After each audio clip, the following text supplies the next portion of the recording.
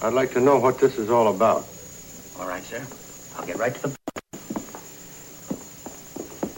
It has to do with that duplicate of your gun. What about it? Well, I find it hard to believe. Mrs. Stewart, see if you agree with me on this. I find it hard to believe that a man like General Hollister, who saved and cherished every war souvenir, even the smallest photograph, I just think it's strange that he was so careless as to allow his gun to be stolen. I mean, that pistol was the most famous single symbol of his whole legend. You agree with me, don't you? I don't know what you want me to say. Well, if it was me, if it was my gun, I would take very good care of that gun. I'd have it in my apartment where people could see it, and I would keep it polished, and I would keep it oiled, and I would keep it loaded. And when a certain Colonel Dutton came to see me and threatened to expose me, that's the gun that I would use. Well, if what you say is true, I mean, you searched. Where is that gun? That's what I ask myself. Where is the gun? Why not on public display? Why not in a glass case? Why not in front of thousands of people? And after we found Colonel Dutton's body, anybody else, you, me, anybody else, we'd have gotten rid of that gun. We found the bullet in the victim, and a ballistics check will match up the bullet with the gun. But somehow, General, something told me that you could never get rid of that gun. It meant too much to you. Because of your tremendous belief in yourself, you figured everyone would accept your story about having a duplicate made. Hi, this is Louis Leslie Jr. You're listening to TV Confidential. You know his car, his cigar, Those evidence, and his dog. it sits around the house and drools. But do you know Who are you? his first name? Lieutenant. Lieutenant. Columbo.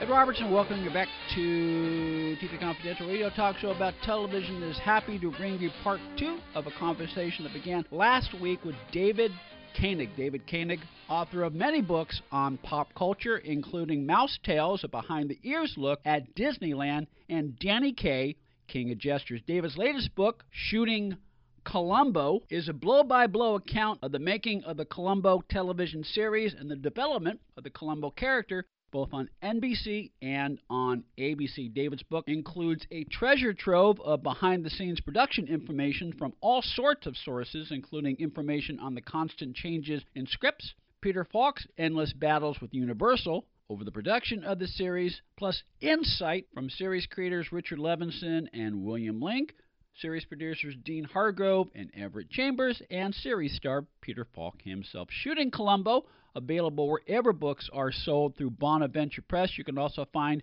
Shooting Columbo, Amazon.com, BarnesNoble.com, wherever books are sold online. When we left off last week, David was telling us the backstory of Enough Rope. Enough Rope, the stage play that Levinson and Link wrote in 1962, starring Joseph Cotton, Agnes Moorehead, and Thomas Mitchell, with Thomas Mitchell playing Columbo. As we pick up the conversation, and again, going back to Happy Accidents, had the stage production of Enough Rope taken off? In a lot of respects, we may not have seen the development of Columbo on television, but because it struggled and never was able to, make it to Broadway, as you mentioned a few minutes ago, the rights reverted back to Levinson and Link, and they were able to improve upon the weaknesses of the third act, and the rest is history. Yeah, no, that's absolutely. I never thought of it that way, but you're absolutely right.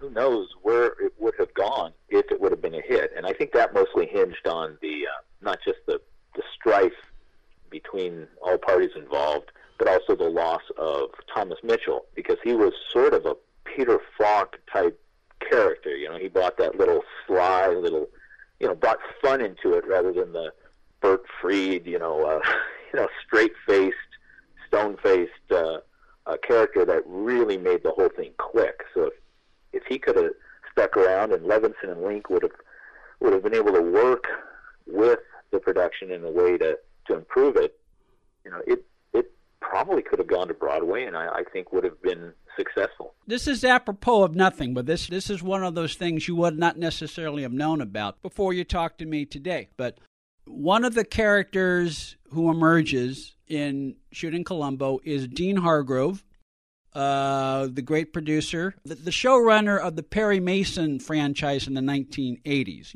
when ABC brought it back. And it's interesting. And Hargrove was the showrunner. I think you'll correct me. It was like the second and third year, or the middle seasons of Columbo. But and he was originally set to produce the first season, but that's when, for reasons you explained in Shooting Columbo, Universal Studios executive Sid Sheinberg insisted that Levinson and Link produce the first year. And meanwhile, Hargrove was assigned another Universal show, McCloud. And I recently revisited all 40 episodes of McCloud. They're on IMDb TV. And the episode, as much as I like Dean Hargrove produced the first season of McCloud. I thought it was I did not think it was the right fit for show and producer. And Hargrove basically confirms that in Shooting Columbo. Yeah, Dean did not enjoy his time working on McCloud. He thought Dennis Weaver was a nice guy. He enjoyed personally, but he just did not like the show. He liked nothing about McCloud, and I'm sure there's many people out there who love McCloud, but it was just not a match for Dean, and he could hardly wait to get off it. He said he understood why Sheinberg wanted Levinson and Link to have that first year of Columbo, as he had been promised when he agreed to write the second pilot, Ransom for a Dead Man. Sheinberg went back on his word, but he said he understood it, is that Levinson and Link had created this character, this format. They knew mysteries. That was their whole life. He'd never really done a mystery-type show, so that he could check in on them and learn how to do it while they did it, because they expected Columbo to run for many years. It just had that, they could sense it had legs. So he went to purgatory with Dennis Weaver for one season, and he did not care for that time at all, and which is too bad, because Dean is such a high level, excellent producer, and he loves television. He is the ultimate television professional, which made it extremely interesting when he came the next year, season 2, when he started to be showrunner on Columbo, and one of his first assignments was to work with John Cassavetes, yes, who detested television. Yes. But they were like two polar opposites.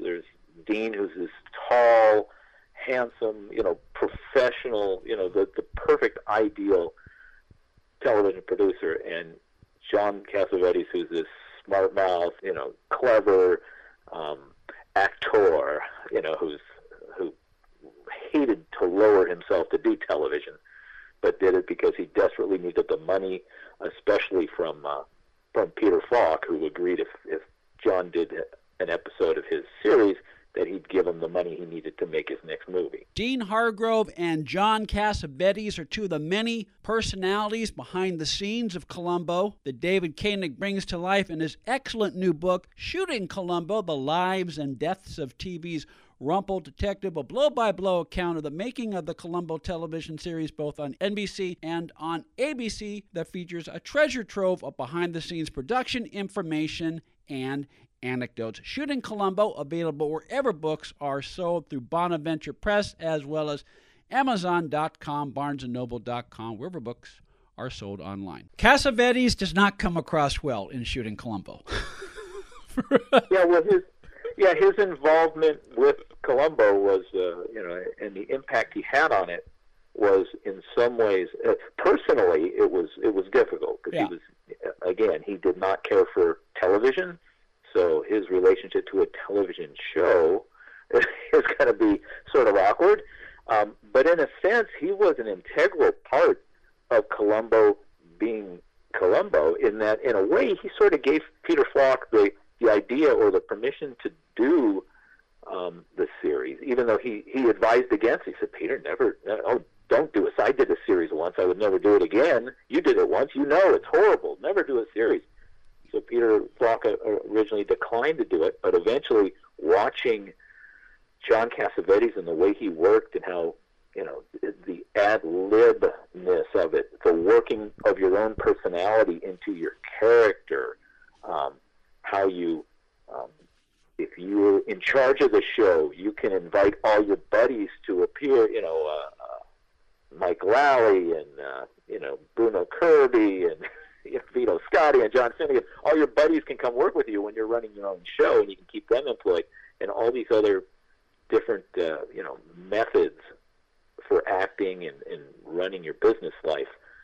Falk learned from Cassavetes. And going back to, we mentioned some of the opulent mansions that were used both as exteriors and to some degree interiors, which you go into detail in one of your chapters in Shooting Columbo. One of the most famous scenes in Cassavetes' Columbo, that was another happy accident. It came about because the network decided to expand that episode from a 90-minute to a 2-hour because they were running against a James Bond movie on ABC, and they wanted to maintain the audience. And so he and Falk improvised this brilliant scene, which has nothing to do with the storyline, but it's fun to watch nonetheless. Oh, it is. It's because it's one of the earliest scenes, and these type of scenes would become more common as the series went on. But it's the first scene that I could think of in which it's just a fun scene of Columbo being Columbo, and there's literally no plot being advanced. There's no clues being shared. There's no extra depth of personality that you're discovering. It's just a character you love, just riffing, like playing jazz with his buddy Cassavetes, and that was, because Peter Falk wanted when they had to expand the episode, he wanted an extra scene with, his buddy John Cassavetes, and Hargrove, who wrote the additional scenes, was like, I'm not writing another, for that son of a gun, I'm not writing him another scene. Yeah. Forget it. And Peter was like, okay, well, we'll do it ourselves. Just, get us the camera crew and whatnot. So they went up to a very famous mansion near Universal Studios. I think it's the same mansion that was used in the Fresh Prince of Bel-Air show. Later, it's been used for many movies. And they went up there and they just winged it for, an hour or however long they were up there. And it was basically a takeoff on a impromptu ad-lib that Peter had done about a month or so before while filming another episode called The Most Crucial Game with Robert Culp, in which he got his shoes wet in a swimming pool in an earlier scene, and then in the next scene he's filming and he, out of nowhere, it's not in the script, but he's talking to a lawyer, somebody, a very proper man, and asks him how much he paid for his shoes, and the other actor's like, what is that? He's like, just play with it. Let's see where we can take this. And that became basically the premise of his scene with Cassavetes, was he walks in and for no particular purpose and just starts to ask him how much he paid for his house and how much he paid for his furniture and how much is his salary, and just basically takes off on that premise, and at the end just has run out of things to talk about, so just asks him for his autograph and leaves. But it's so much fun because it's just Columbo being Columbo. If you're a fan of Columbo, you will not run out of things to talk about after you read Shooting Columbo, The Lives and Deaths of TV's Rumpled Detective by our guest David Koenig. Shooting Columbo, available wherever books are sold as well as Amazon.com. Stay with us, folks. We'll be right back. Before we say goodbye, I want to talk a little bit about Blueprint for Murder, which is the one and only film that Peter Falk ever directed. And you go even deeper into the backstory than Mark Dwidziak does in the Columbo file.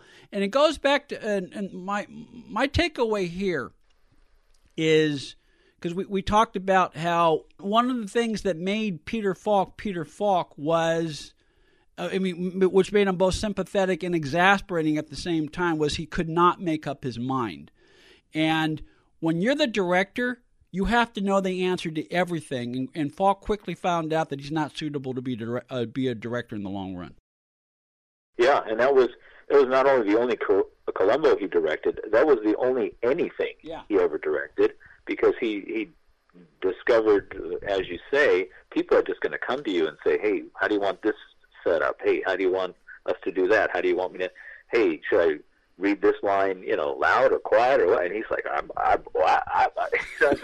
he's someone who would come to the set every morning without his script memorized. He would learn it on the fly, and he'd take a chunk of dialogue and walk around out by his trailer, pace back and forth, saying the line different ways with different words and different inflections. He ended up rewriting every single line that was ever written for him for Columbo. And then on the set, they'd start take one, and he'd do it one way, and he'd, I want to try it a different way. And then take two and take three, and he'd just do it over and over and over again. And they would have to indulge him, and sometimes, it'd be 5 takes, and sometimes it'd be 40 takes, especially as the series went on. But as director, that was, that's not an option.